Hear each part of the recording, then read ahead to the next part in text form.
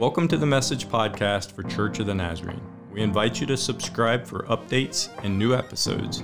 You can also search for our podcast on iTunes, Spotify, Stitcher, Google Podcasts, and TuneIn.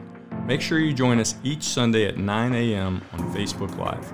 Our in-person service times are 9 and 10:30 a.m. We have a campus near Harrisonburg at 1871 Boyers Road and a new campus in East Rockingham at 414 Southeast Side Highway in Elkton.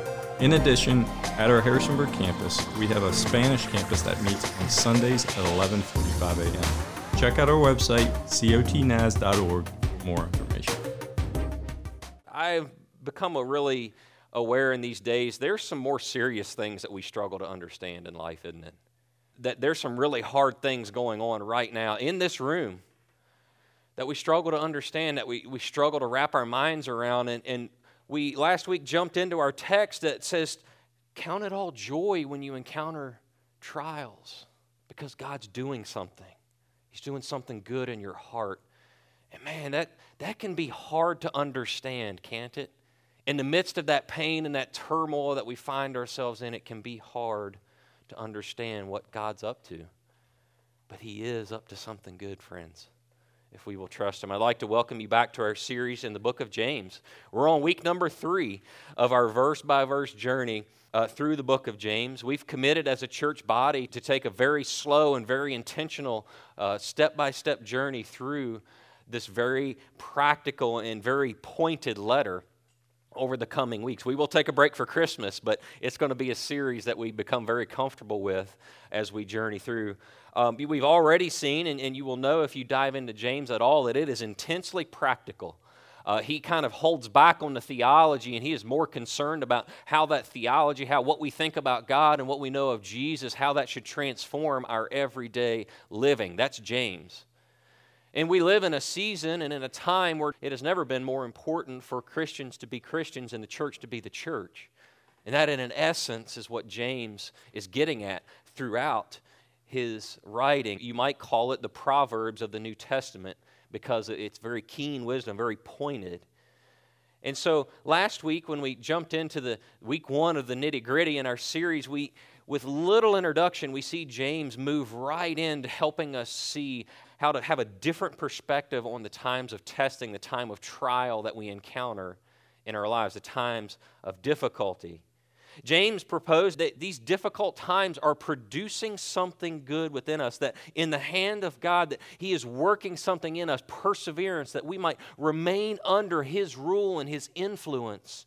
And he's saying, let that work take a hold. Let it finish its work in you. And that's giving us this perspective that God sees and has a goal that maybe we don't always understand in our flesh and in our natural thinking. We believe that the original audience of this letter were Christians that were outside of the realm of Jerusalem, and they had gotten there many different ways, but persecution would have been one of those ways. So this letter and this instruction to find joy in the trial is to people who are under persecution because of their faith. They're loners wherever they go. They're having trouble meeting basic needs of shelter, food, clothing, those things, and that's into those difficulties that he is saying, find it joy, take heart in these trials, in these testings. And if we're honest, even though we know God's Word and we can study that truth, don't we sometimes find it hard to understand how to take joy in those times? Because the pain is real. The challenge is real, and it's right here, and it's in here. And he's saying, take joy, because God is doing something in your heart when we surrender to Him. He's calling us to a new understanding. Our flesh wants to rejoice when we escape trials. And James is saying, no. Rejoice within that process. But how? How do we do that? How do we have such a radical transformation from our natural way of thinking of get me out of this mess to, Lord, help me see what you're up to in this mess, what you want to change in my heart, what you're preparing me for that I might not yet know that I need? How do we get there? Where does that come from? As blunt, if you will, as James began his letter, he knew that it would be a challenge for his hearers and for us today as well. In our text today, as we jump in beginning at verse 5, James tells us just how we're to get, to gain, to have, to possess this new perspective. We must ask for the wisdom to see things differently. You see, because like we just mentioned, that our flesh wants to escape trials. It rejoices when we get away from the hard times or when we can shortcut that long lesson. So we must naturally receive something outside of us to see it differently. And that's what James tells us to do. We must receive wisdom from the Lord to see things differently. So would you turn with me in your copy of Scripture to James? So if you hit Hebrews, hang a right. We're going to be in James chapter 1. We're going to pick up in verse 5 today, 5 through 8. Verse 5 says, "If any of you lacks wisdom, you should ask God, who gives generously to all without finding fault, and it will be given to you. But when you ask, you must believe and not doubt, because the one who doubts is like a wave of the sea, blown and tossed by the wind. That person should not expect to receive anything from the Lord. Such a person is double-minded and unstable in all that they do."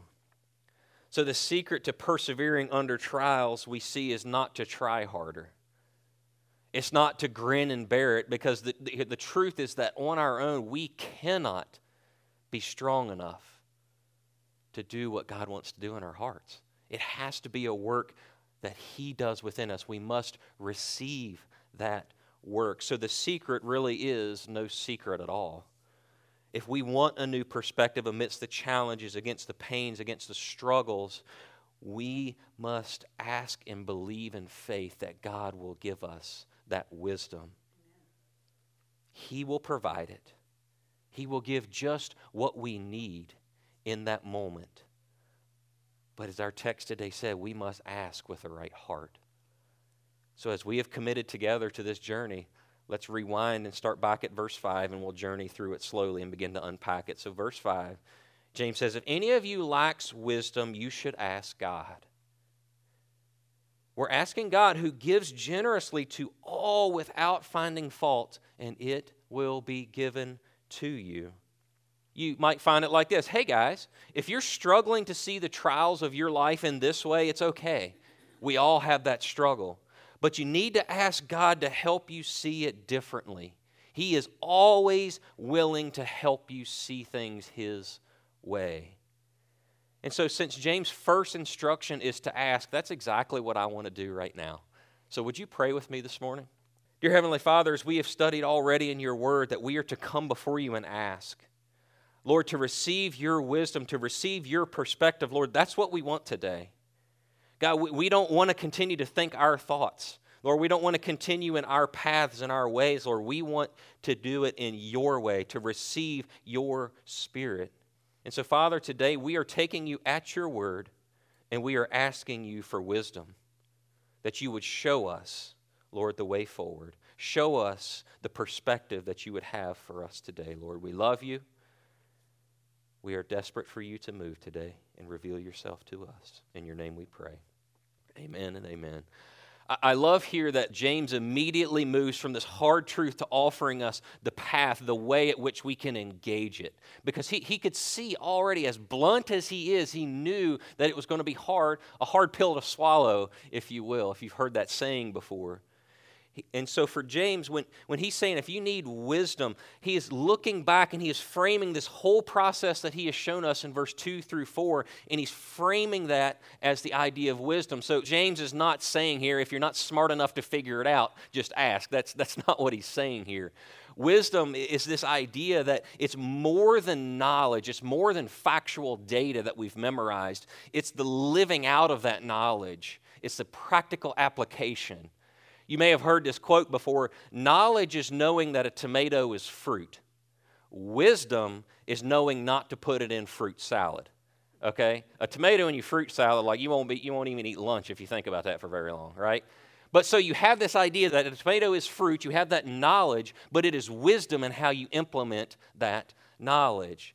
And so wisdom, in a sense, is the ability of a believer to discern and to live out the will of God, to take the knowledge that we have through His Scriptures, revealed through His Spirit, and live through that accordingly It's that application of what we've learned. Proverbs 8:35 says that if we find wisdom, that in finding wisdom, that application of what we know, the living it out, means that we are finding life and receiving favor from the Lord.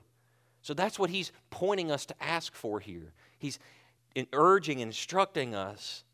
We need to ask God for the ability to take what we know, to take hard passages like James 2-4 and say, Lord, I see that. I know what your word says. Help me live it out in my everyday life. That's wisdom. And he's saying, ask.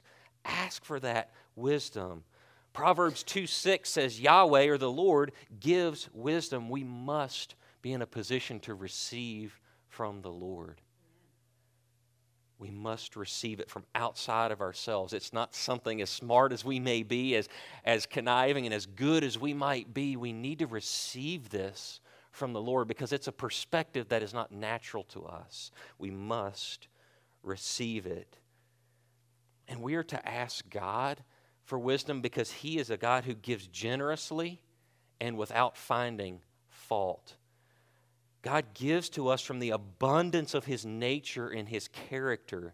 And so this idea of generosity here is not just that God is eager to give or that He is giving out of lavish supply, but as you do that word study there, it's really this sincerity of focus that God has one single focus in mind when He is giving us this wisdom. And so God's not scatterbrained in what He's giving us things we don't need. No, it's exactly precisely what we need in that moment where we are in that trial. God gives generously. That's good news. That's good news today, friends. God knows exactly where we are. We are not alone in that trial. God knows exactly what we need. He cares more than we can imagine. He gives generously with all sincerity so that we might have what we need to see things a new way, to flourish in His calling and in His power. What's even better than that? God doesn't get frustrated when we ask for help. He gives without finding fault. He wants us to ask Him. He wants us to come forth with Him. When we face a trial and we come to Him asking for help, He doesn't say, oh, brother, here they come again. Right? That's not how God works. He doesn't question us as to why we didn't figure it out by now. Have you ever done that? Somebody asks you that question at work, you're like, oh, why haven't you figured this out by now? That's not how God operates. He's not like us. Praise Jesus. And He gives without finding fault. So we should make asking Him our first step instead of our last resort. It's so cool in our house right now. Eliza is learning her colors right now, which is great. She's doing pretty good with it, and she does. You can point to things, and she'll know them.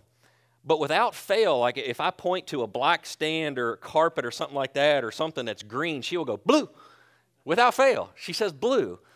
And now, she knows better, but her first response is always blue. And that's cute, like the first 40 times, but it's like, okay, no, let's step beyond. That's not blue, that's actually green.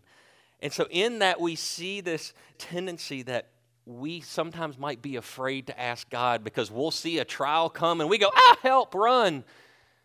And God's saying, no, just come.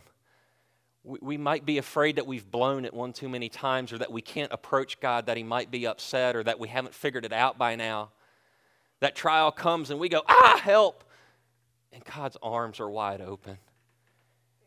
He's not like He doesn't get frustrated like we do when people ask repeatedly. When we cry out for help every time we see the things, God's not doing a facepalm. He's welcoming us every single time. Why not make Him your first resort instead of the last resort? The truth today in verse 5 sounds very, very similar to what Jesus taught in the Sermon on the Mount. Jesus said it this way. He said, ask and it will be given to you. Seek and you will find. Knock and the door will be opened to you. Throughout the letter of James, we see him repackaging and repeating the truth that he learned from Jesus. his half-brother and his Lord. We see him repeating and repackaging that through the letter. Ask and it shall be given to you. Ask for wisdom today, friends, to see things differently. Back in our text in verse 6. He says, but when you ask, you must believe and not doubt. Because the one who doubts is like a wave of the sea, blown and tossed by the wind. In verse 5, James is giving us the encouragement to ask God for the strength and help we need to face the many trials of life, the trials that are in your life that you're thinking of right now. But in verse 6, he says we must have the right attitude in asking. Just as God is sincerely focused and generous, giving just what we need, that should define and should direct our asking. That we are not asking amiss, asking for help for our way, for our path through this, but that we should be sincerely asked and focused on His way, seeking Him. Have you ever found yourself at the onset of a trial? You name what it is, something outside of your control. You start out praying on one hand, Lord, help me to see through this. Help me to give me strength, Lord, to do this. You say amen, and then you turn about from that prayer and start trying to work it out on your own. I've seen me do that so many times. We start out in prayer seeking and wanting the Lord to move, but just in case He doesn't show up in time, I'm going to come up with my plan. Just in case I'm not 100% in on what God wants to do, I'm going to work over here on coming up with something that I prefer a little bit more. Have you ever been there? That's doubting. That's doubting God. He says, but when you ask, you must believe and not doubt. When we pray, we must pray with a singular and sincere focus. That's the essence of faith. That we have a resolve, an absolute trust and dependency on God. And so if we are praying in the morning and then we spend our days toiling and discerning how we can deal with the problem ourselves, that's doubting. That's what James is warning us about here. So what's the big deal about that? I think if we will just for a moment consider what that says to God. When we pray and we say, Lord, give me the strength, and then we turn around and say, all right, self, let's do this our way, we're really saying, God, I love you. I think you can do something, but I'm going to work on it myself. I'm not sure I'm going to like your way, so I'm going to do it my way. What are we saying to the Lord when we have split loyalties like that? How does that hurt His heart when His kids, His beloved, don't trust Him? I think that might just offer us a window into the severity of what James is saying, the seriousness that we should hear this. Think for a moment in your life, how do you feel, how do you hurt when someone you love doesn't trust you? How does that make you feel? What does that make you think or feel about your relationship with that person when they won't trust you? How much more might that hurt a holy God's heart when His kids won't trust Him? So James here in his text is really not saying that we can never have any doubts, because at a certain level, doubt is a part of our experience. It's a part of being human.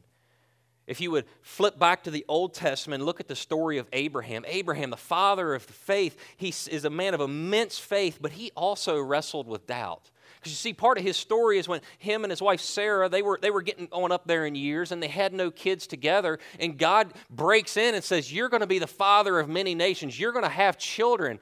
What's Abraham do? He falls down laughing. That's doubt. And so the father of the faith, where the Old Testament faith looked to as their father, as their pioneer, he fell down laughing when God told him what was coming. But yet Abraham, throughout the course of his life, exhibited great faith, an overarching theme of trust and reliance on God. And that's what James is calling us to here, is that the course of our lives, we have a resolve and a determination to trust God at His word, to trust His leading. There may be moments of doubt. There may be seasons where we don't understand. But the call is to bring that before the Lord and lay it at His feet. We must not make the mistake of doubting and allowing that to take root in our hearts. Doubt is a battle to be fought, not to be accepted. The contrast to a life of faith, a life lived in devotion and loyalty to God, is one that is riddled with doubt. And in our text today, James likens that life to a vessel that is being blown and tossed on the sea. If you've ever been seasick in your life before, you know how that turns out. We don't have the stability. We don't have that fixed perspective that we need. We're blown about by the winds of doubt. Doubt, you might think of, friends, is like living with divided loyalties. Divided loyalties. We're constantly torn in doubt between seeking the Lord and trying to muster up the strength to do it on our own. And can I just be honest at how exhausting that is? To give focus, to try to pray, and yet to turn and try to give energy to trying to deal with it ourselves, just how much that drains the life out of us. Because we're trying to do it two ways. Jesus also warned of trying to serve two masters in that way. He said in Matthew 6, "No man can serve two masters, for either he will hate the one and love the other, or else he will hold to the one and despise the other. You cannot serve God and mammon." We cannot have divided loyalties in our journey, friends. James goes on in verse 7.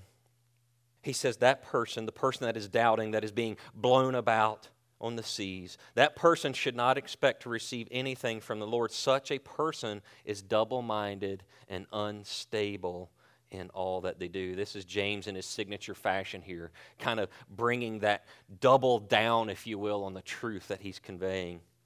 The person who is wishy-washy with God should not expect to receive much help from Him. Because the truth is that the Lord does not tend to bless our efforts to fix things ourselves. Being double-minded here in this sense disqualifies us from the inheritance as God's kids. Because we're trying to do it two ways.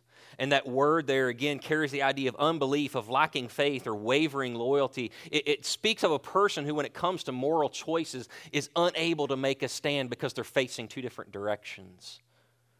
Double-minded. And again, that's why James is likening it to a wind-tossed vessel, just blown about wherever the winds and the waves will go. And James' final indictment, if you will, on doubt in the life of believers says that they will be unstable in all that they do. The trouble with doubt is that it doesn't stay neatly confined to one area. Doubt doesn't stay neatly confined and unaffected to the rest of our lives. No, it will infiltrate. It will bleed over into every aspect of our lives if we allow it. That's the danger in doubt. And this is really strong words. But as strong as James has finished this text, we need to remember just for a moment where we started.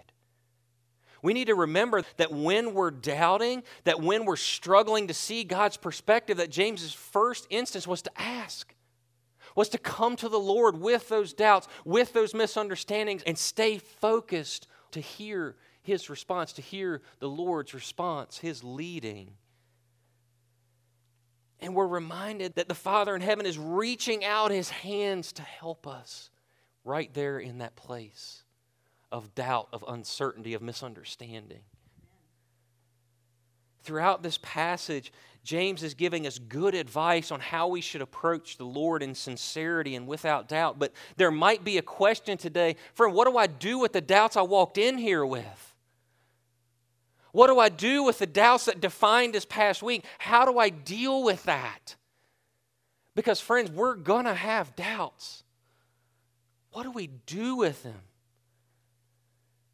As the band comes up today, when we talked about how it felt just a minute ago when someone you love is doubting you, let's continue that for just one moment. What do you want that person to do? When in sincerity someone is doubting you and you're loving and it's all in the upright and you just want them to come to you and work it out, to have that conversation. Friends, I think that's what God wants us to do. It's not to try to hide in a corner and clean it all up and try to present something good to God. No, just come. In all the mess, in all the doubt, in all the misunderstanding, in all the tears, and just come. And just come. Would you turn with me to Mark 9? We're going to dip out of James here for just a second. Mark 9, we're going to pick up in verse 21. So a touch of context of what's happening here. There's a man coming here to Jesus who has brought his son, and his son has been gripped by an evil spirit from childhood, and it's physically affected him. It's affected his development, and the father is coming to Jesus. Let's pick up our text today in Mark 9:21. Jesus asked the boy's father, "How long has he been like this? How long has your child suffered and been under this torment?" The father replies, "From childhood," he answered. "It has often thrown him to the fire or water to kill him. But if you can do anything, take pity on us and help us." "If you can," said Jesus. "If you can, everything is possible for one who believes." Immediately, the boy's father exclaimed, "I do believe, help me overcome my unbelief." I'm guessing that every single person in the room knows what that father meant, what he was feeling in that moment. You see, because the father had to have some level of faith to make the journey to see Jesus, right? Why else would he come see him if he didn't have some level of faith? But you can hear in his asking that he wasn't quite sure. He couldn't totally wrap his arms around just what Jesus was capable of, just who Jesus was. And he says, "If you can help me." And Jesus says, "If I can. Yes, I can. Of course I can." And we see that Jesus, in his reply, says everything is possible for him who believes. And he answered the prayer of that earnest father with doubt. He answered that prayer by healing his son. He moved to show the father that he could overcome his unbelief. That's a portrait of what we can do with doubt. Friends, our text today in James is not to beat you up if you walked in doubting. That's not it at all. James is throwing us a lifeline of what to do with the doubts that we have. He's saying, let's deal with it. Let's not encroach on the rest of our lives. Let us not taint our faith with doubt. No, come. Come and receive wisdom. Have a sincere focus on what God desires to do in your life. Friends, today, if doubt is a dark cloud in your sky today, if doubt is prohibiting you or it's the weight that you're dragging to see a new perspective of what God is doing in your life, will you bring your faith today to Jesus? Just like the man in Mark 9. He didn't have it all together yet. He couldn't wrap his arms totally around it, but he had the faith to come to Jesus. Friends, will you do that today with your doubts? In the middle of that pain and that hard time, that testing that you're going through, will you bring those doubts and lay them at the foot of the cross today? And allow Jesus to show you, to help you overcome that unbelief. Would you pray with me today?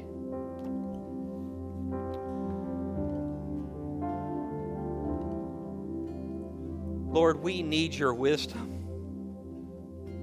to see things a different way. Lord, to receive, Lord, new life. To live out what you have called us to what you have taught us through your word and through your spirit. Lord, we need you to help us live that out today. Lord, you call us to a sincere and single focus. God, in our humanity, that's hard. So, Father, today I want to bring my doubts before you. Lord, my doubts about the things that I see and the things that I wrestle with, God, I want to bring those doubts and lay them before you. And Father, I pray for the doubts in the room this morning. There's no condemnation today, but there's only an invitation to come and to receive from you. Lord, our prayer today, Lord, I believe, help me overcome my unbelief. God, help us to have a single, sincere focus on you, to resolutely mark our lives by faith and obedience to you, Lord Jesus. Lord, we're desperate for you. There's so much in our world right now we can't wrap our minds around. We're desperate for your perspective today. May we lay our doubts down and receive from you. In your name we pray. Amen. Thank you so much for listening today. You can email us at info@cotnaz.org for any questions about our church. When you're done listening, please subscribe to this channel for the latest updates and new episodes.